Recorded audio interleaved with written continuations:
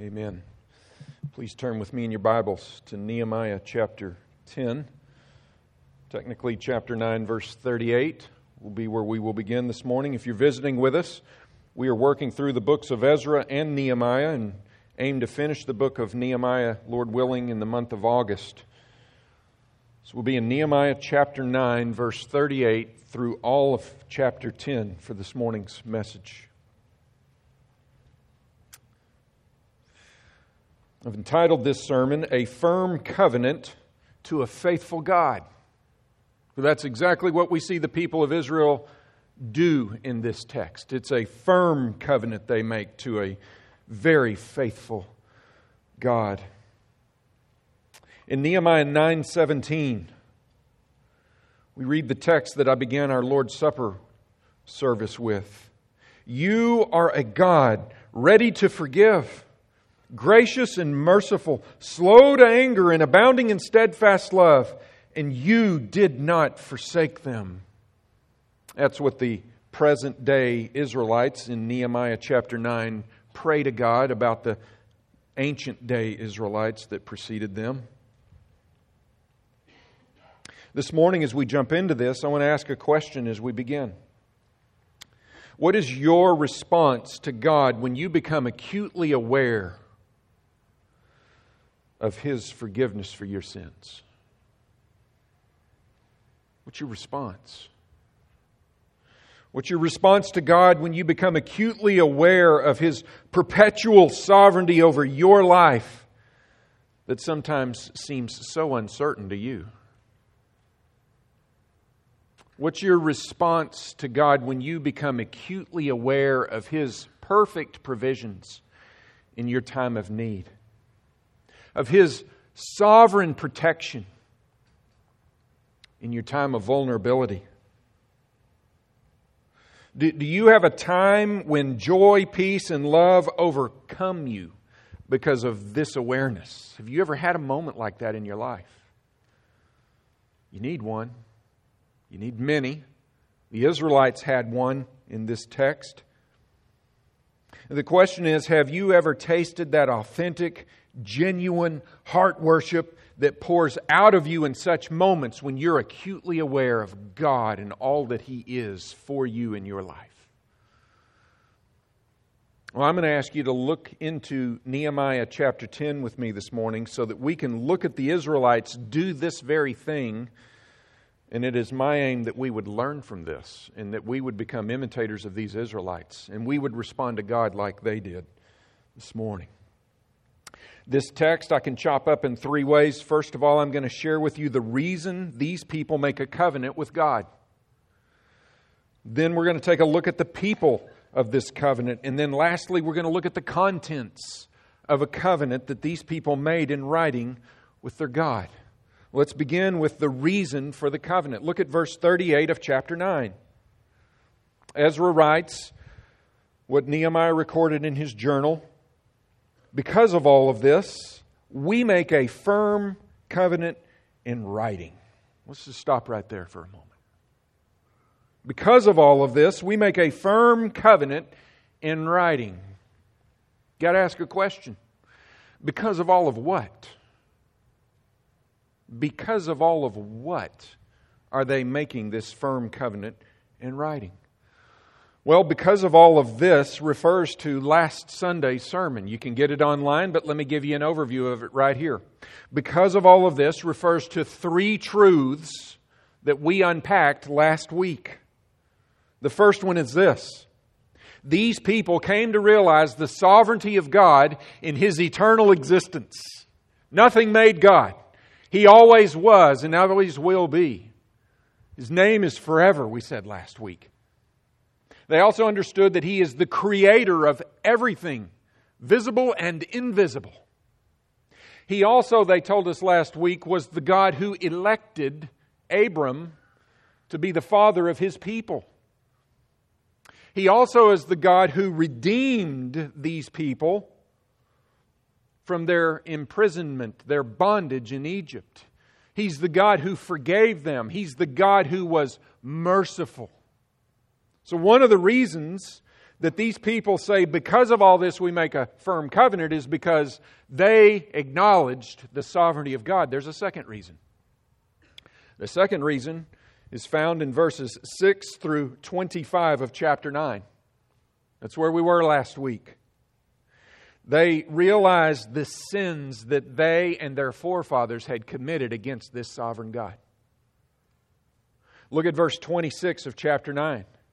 Nevertheless, in spite of all of this sovereignty and all of this election and all of this redemption and all of this forgiveness, nevertheless, verse 26, they were disobedient and rebelled against you and cast your law behind their back and killed your prophets who had warned them in order to turn them back to you, and they committed great blasphemies. It's because of those great blasphemies that they're now making a firm covenant. That's the second reason. And the third reason is found in verse 31. Look at 26 and 31. Both of these verses begin with the word nevertheless. It's an amazing truth that nevertheless applies to all of the rebellion of the people in verses 26 through 30. Nevertheless, in verse 31, in your great mercies, you did not make an end of them, nor forsake them, for you are a gracious and merciful God.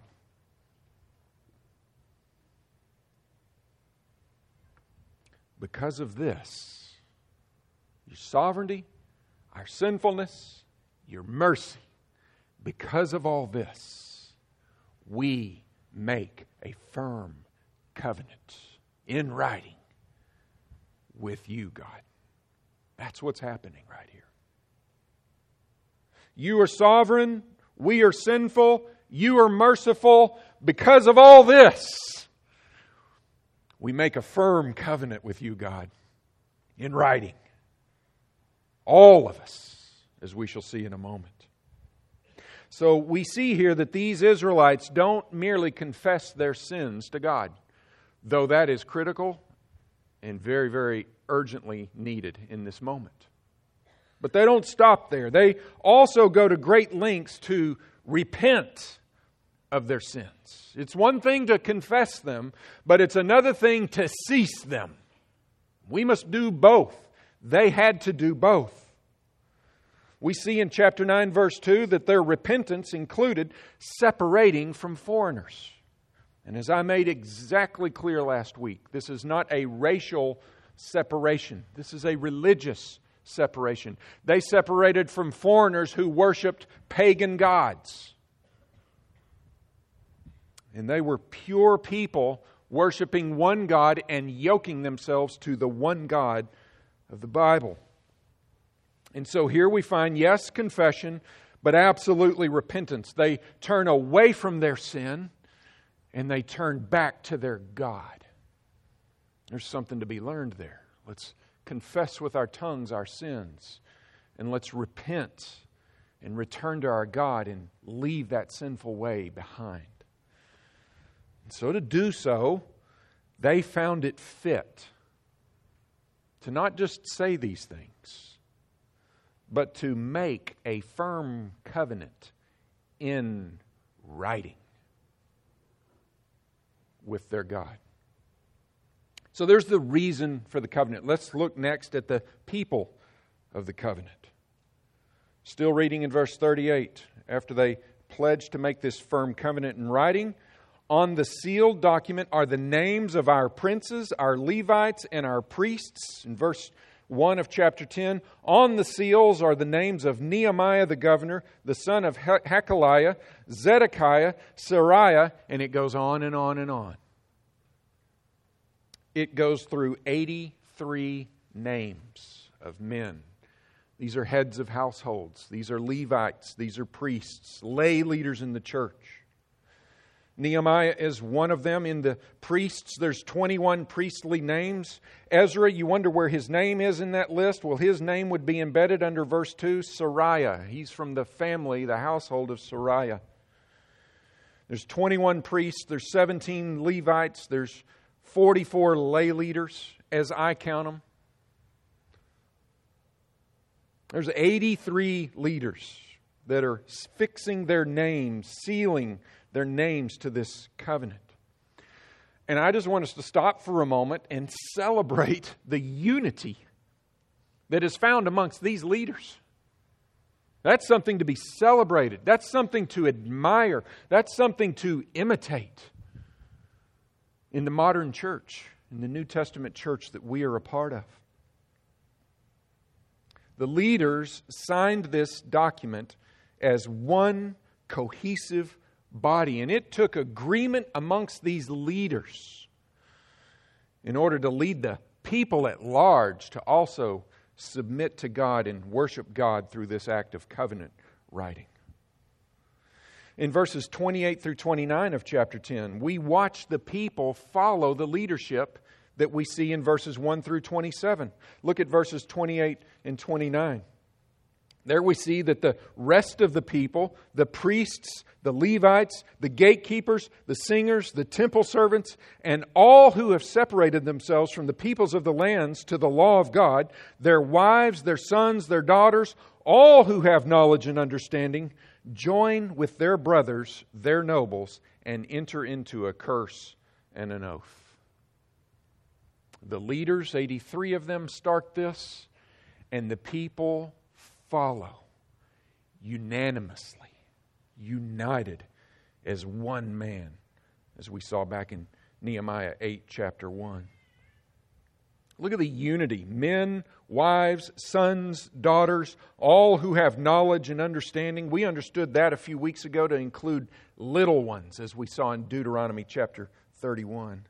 This whole congregation of people are brought together as one man under the leadership that is acting as one man. And they are honoring and worshiping God together. I want to celebrate the beautiful harmony that we see right here in this text of Scripture. We have leaders biblically ruling, and we have followers biblically submitting. This is beautiful. What a picture of God's people. May all the churches of our modern day look like this. Biblically ruling leaders and elders. Biblically submitting congregants and members. Working in unison to worship God faithfully. This is exactly as it should be in Old Testament Israel. And this is exactly how it should be in an autonomous, local New Testament church like Rocky Point Baptist Church. May we imitate this. We see here Proverbs 29:18 in action. Where there is no prophetic vision, the people cast off restraint, but blessed is he who keeps the law. There is prophetic vision here by the leaders. And there are people following, and they are not casting off restraint. They are restraining themselves, and the device that they restrain themselves with is not the leaders, the Word of God. Which brings me to the question. How did these people get here, to this state of heart and mind? They didn't just wake up one day and say, let's write a firm covenant to our God. They didn't get here quickly. Something happened to these people. And we need to know what that is, because we need that to happen to us. So how did these Israelites get to this point? Well, they got here at the first of Nehemiah chapter 8. For over there they asked Ezra, a man who was studied in the law of God, they asked him to come and to stand on a wooden platform, and he read from the book of the law for 6 hours. And there were priests and Levites walking amongst the people, continually reading and making application. Look at verse 8 of Nehemiah 8 real quick. There it reads, they read from the book, from the law of God, clearly, and they gave the sense so that the people understood the reading. Vital words right there. This is how the people got to this moment of making a covenant pledge to God. The book was read, the book was understood, the book was applied, and now the people respond to the book. They respond by writing a firm covenant. This is the power and this is the purpose for which God gave us His Word. This is the power and the purpose of the Word of God. And He intended it to do these kinds of things to people like us. This is Hebrews 4:12. For the Word of God is living and active, sharper than any two-edged sword, piercing to the division of soul and of spirit, of joints and of marrow, and discerning the thoughts and intentions of the heart. Oh, we need that done to us. And that's why God gave it. God's people received God's Word, and that's how they got to this moment of covenant making. They did not receive the words of man. Let me show you what that looks like. Because God spoke against the words of man over in Jeremiah 23, starting in 16. Listen to what God says. He says, "Do not listen to the words of the prophets who prophesy to you, filling you with vain hopes. They speak visions of their own minds, not from the mouth of the Lord. They say continually to those who despise the word of the Lord, quote, 'It shall be well with you.' And to everyone who stubbornly follows his own heart, they say, quote, 'No disaster shall come upon you.'" And God here says, you do not listen to those words. Those are false prophets. You listen to my word, and it will come to you through a man, a faithful man, but it is my word that you must listen to. God said also in Jeremiah, "They have healed the wound of my people lightly, saying, 'Peace, peace,' when there is no peace." God warns us we do not need prophets, we do not need pastors who proclaim peace, peace, when we continually despise the word of the Lord or when we stubbornly follow our own hearts. We don't need that. We need the Word of God, and He has given it. So the leaders of Israel did not proclaim a false peace. They exposited the law of God word for word. And the people were affected by this word because it is living and active, sharper than any two-edged sword. And it pierced all the way down to their souls and confronted them right where they were in their sins. And they, at the end of the day, liked it. They liked it.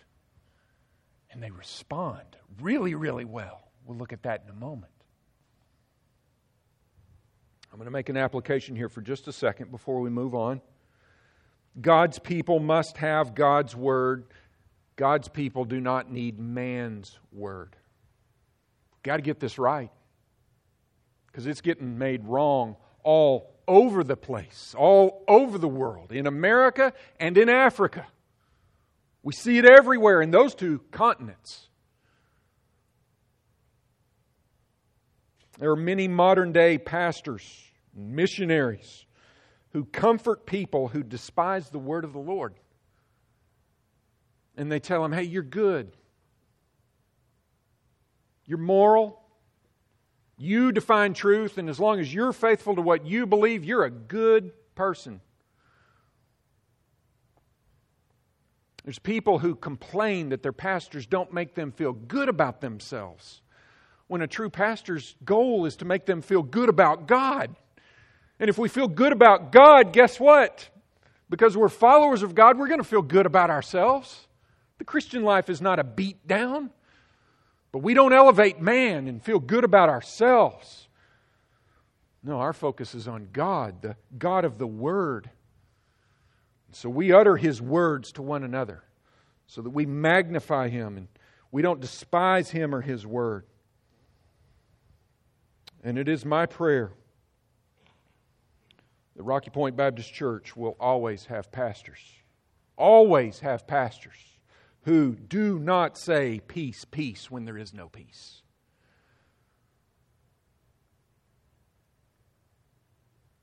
That's a decision we have to make together.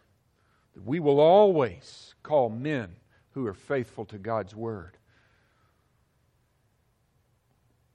Well, let's now look at the contents of the covenant. There's the people of the covenant. We've seen the purpose of the covenant. Now let's finish out with the contents of the covenant. Look in verse 29. We see that the leaders led the people to write this covenant. The people follow, and they're all united in doing it. In verse 29 it says, "We enter into a curse and an oath to walk in God's law that was given by Moses, the servant of God, and to observe and do all the commandments of the Lord our God and His rules and His statutes." There's two elements to the contents of the covenant that these people make with God. The first one is a general commitment to the law of God. That's what we've just read. They pledged to walk in God's law and to observe and do all the commandments of the Lord. That is broad and general. That is a people saying, we will come under the authority of God's book. And it will drive our thoughts and our words and our actions. Now, the people of Israel have a history of pledging to obey God's rules and commands and statutes and precepts. And it isn't pretty. When God first gave the law to Moses on Mount Sinai, the text tells us that in Exodus 24, Moses came down from the mountain. And he told all the people the words of the Lord and all the rules. And all the people answered with one voice and said, "All the words of the Lord has spoken, we will do." Did they do it? Man, they broke it quick in the wilderness. They didn't let the grass even grow under their feet or the dust get into their sandals. They were instantly defying their pledge, their oral pledge to God. You know, throughout the history of Israel, from that point forward, the people of Israel are known as covenant breakers over and over and over again. The last time that we see them making a covenant is over at the end of 2 Chronicles. In chapter 34, verse 31, this is when Josiah, they found the law of God lost in the temple. And they dusted it off and they read it and they tore their clothes and they were shocked because they learned all the ways that they have been living against God's law. And we read in 2 Chronicles 34:31, the king, that is Josiah, stood in his place and made a covenant before the Lord to walk after the Lord and to keep His commandments and His testimonies and His statutes with all his heart and all his soul, to perform the words of the covenant that were written in this book. And then it says this: then he made all who were present in Jerusalem and in Benjamin join in it. You got leaders leading, followers following. And the inhabitants of Jerusalem did according to the covenant of God, the God of their fathers. For how long? Tragically, not long. They broke that covenant. They broke that covenant and they were exiled to Babylon.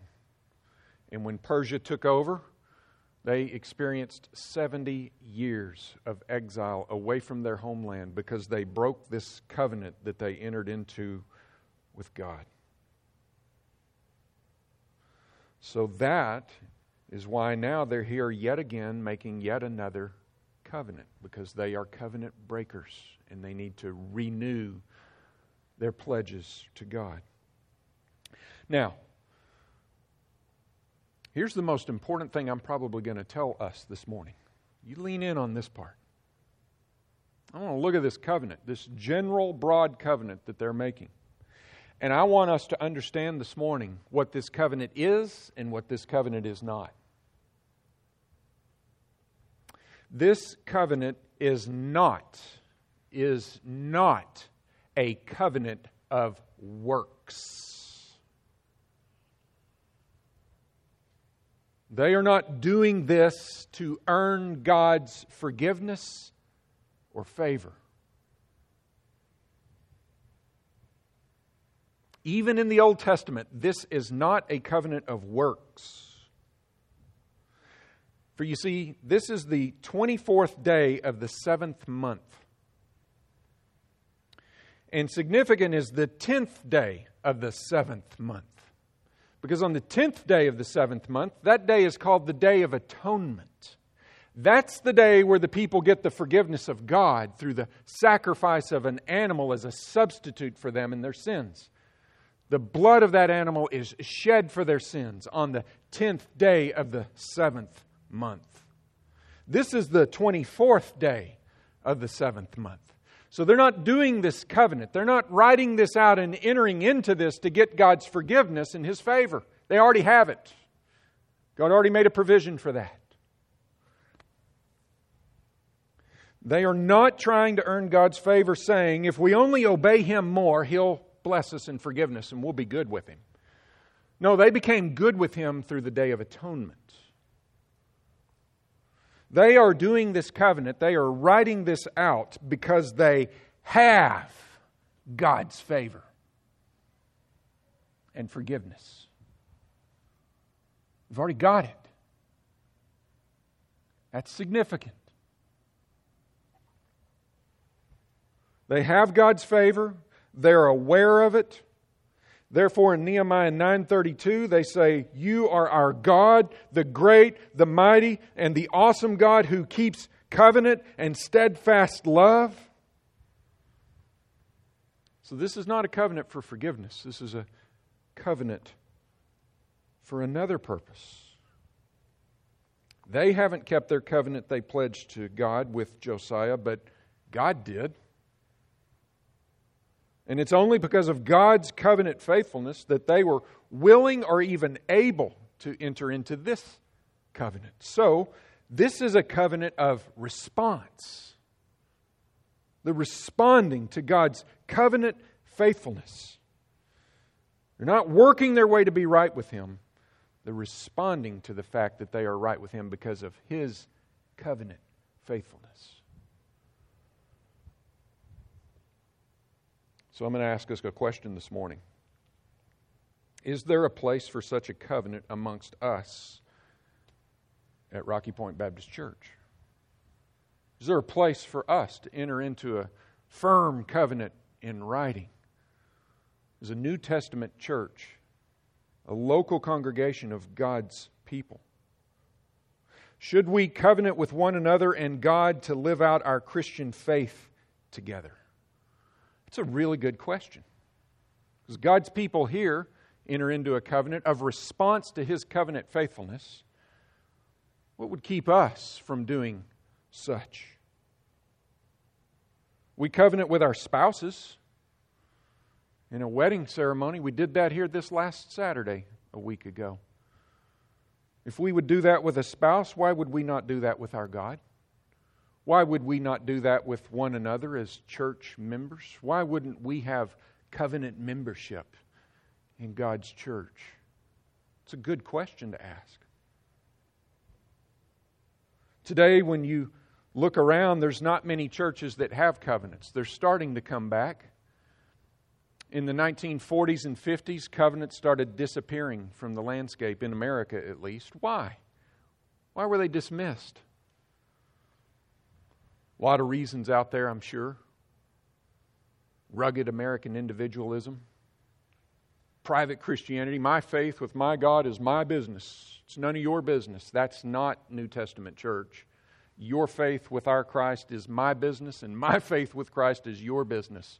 Because we are the body of Christ. That's why covenants disappear. Today, when you mention covenant relationships with God and the church, people balk at this as if it's something strange when it's only been strange for about 60 years. Got 1900 years that it was common. Interesting. Should a local church have a membership covenant? Well, I would say no. if it is used as a means of earning favor with God. No way. That's a covenant of works. And we've nailed that already because we've already had the Lord's Supper. There's where the work was done to grant us forgiveness for our sins. There's where the atonement, a blood atonement, was made that made us right with God. And so we don't do a covenant to get salvation from God. We remember the new covenant in the blood of Christ, where our salvation comes from. But I would say to the question, should a local church have a membership covenant? I would say yes to that if it's a way to pledge and instill our devotion to God, who has been so faithful to us on the cross of Christ and His resurrection. And I think then we would be in the spirit of these Old Testament Israelites who entered into a firm covenant in writing. So I put this out here. I'm coming to you from the text. And I'm going to put this out here and say that this is something for us to think about and to pray about and to discuss amongst ourselves over the coming days. Is there a place amongst us for a covenant in writing as members of a local church formed out of the New Testament model? Well, let's move on now to the specific commitments that we find. We looked at general commitments to obey and honor God's law. Now we get 3 specific commitments. The first is this in verse 30. We will not give our daughters to the peoples of the land or take their daughters for our sons.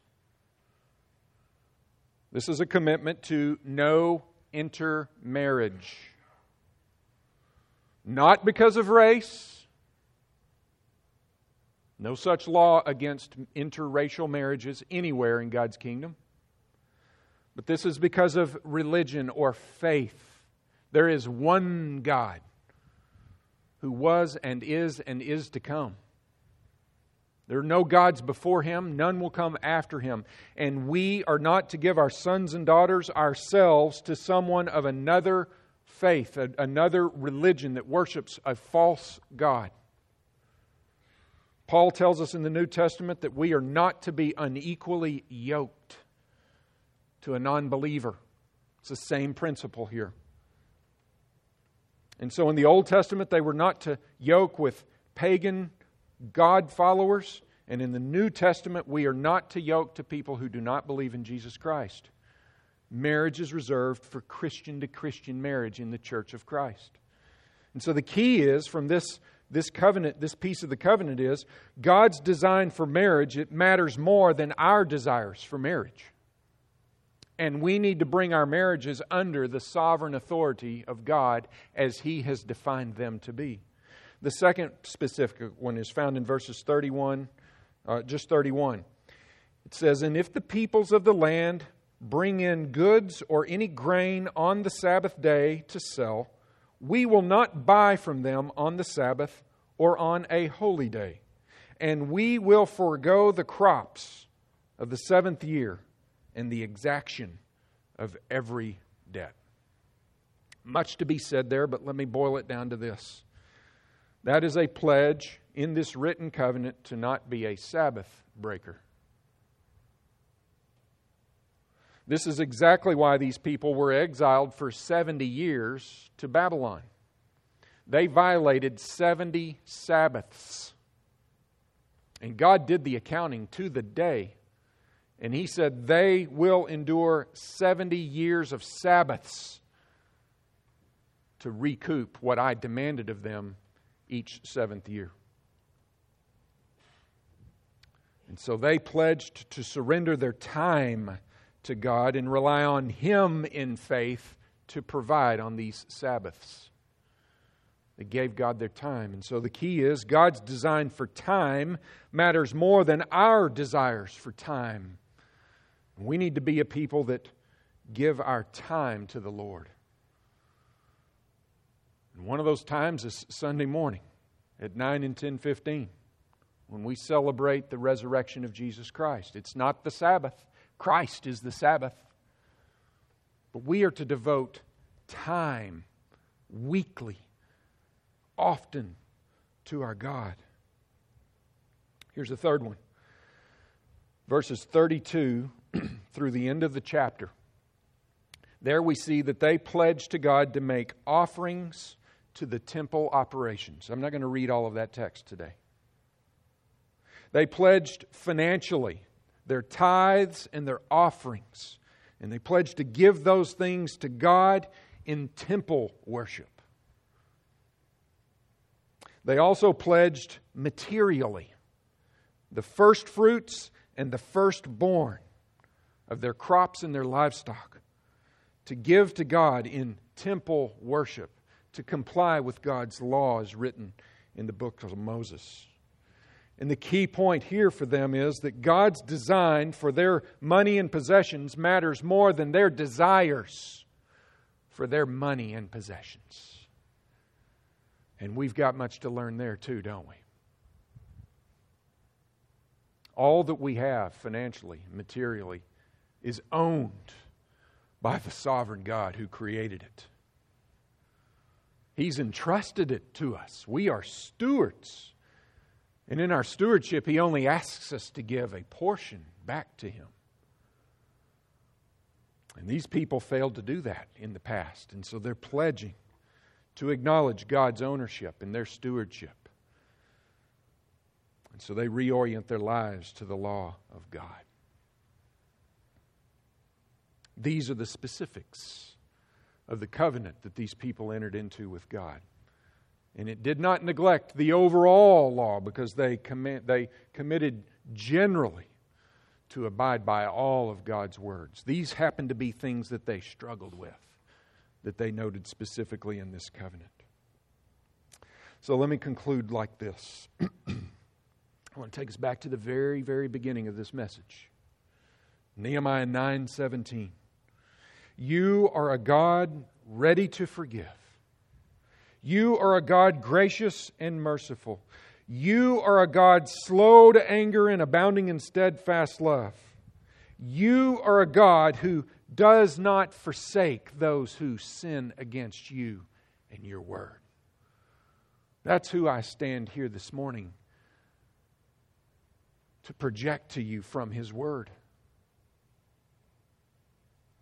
And this verse is nowhere more evident than on the cross of Christ. It's found in the Old Testament, written some 450 years before the cross of Christ. But that verse, a God ready to forgive, gracious and merciful, is most evident on a hill in Calvary in around 33 AD with a son named Jesus Christ hanging on it. Christ was our substitute. His blood atoned for our sins. And through belief, we are forgiven. Period. Through belief. Do you believe this morning? Can you say that you have a relationship with this God who is ready to forgive and who is gracious and merciful and slow to anger? You can only say that to Him if you believe in His provision of salvation through His Son, Jesus Christ. And with that, you can say with me, our God is great, He is mighty, He is the awesome God who keeps covenant and has steadfast love. That's what we say every time we say we believe in Jesus Christ. In Christ, God kept His covenant. And man, there are many. He made a covenant with Adam, Noah, Abram, Moses, David. All of these covenants find their yes and fulfillment in His Son Jesus Christ, who issued in and ushered in the new covenant in His blood. So with this, what should our response be to this truth? You've got to respond to this God. He invites you to respond. He beckons you to respond. What should our response be? Well, 450 years before Christ, the people of Israel were so faithful to commit themselves to God long before this new covenant came. We are a people 2,000 years on the other side of that new covenant. Why wouldn't we, looking back upon what they were looking forward to, also be willing to enter into such a covenant? How much more faithful should we be on this side of the cross in the empty tomb? Well, I'm going to say that whether in writing or not, will you today pledge to God to keep His commands and rules? And there's only one way you can do that. By believing in the one who did. Because you won't. You'll be just like the Israelites. I will be just like the Israelites, and I will break it.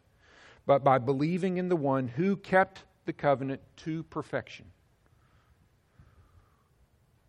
as a substitute for us, we can make good on that pledge. And you can do this by striving to honor the lawkeeper Christ by imitating Him in obedience after you believe in Him.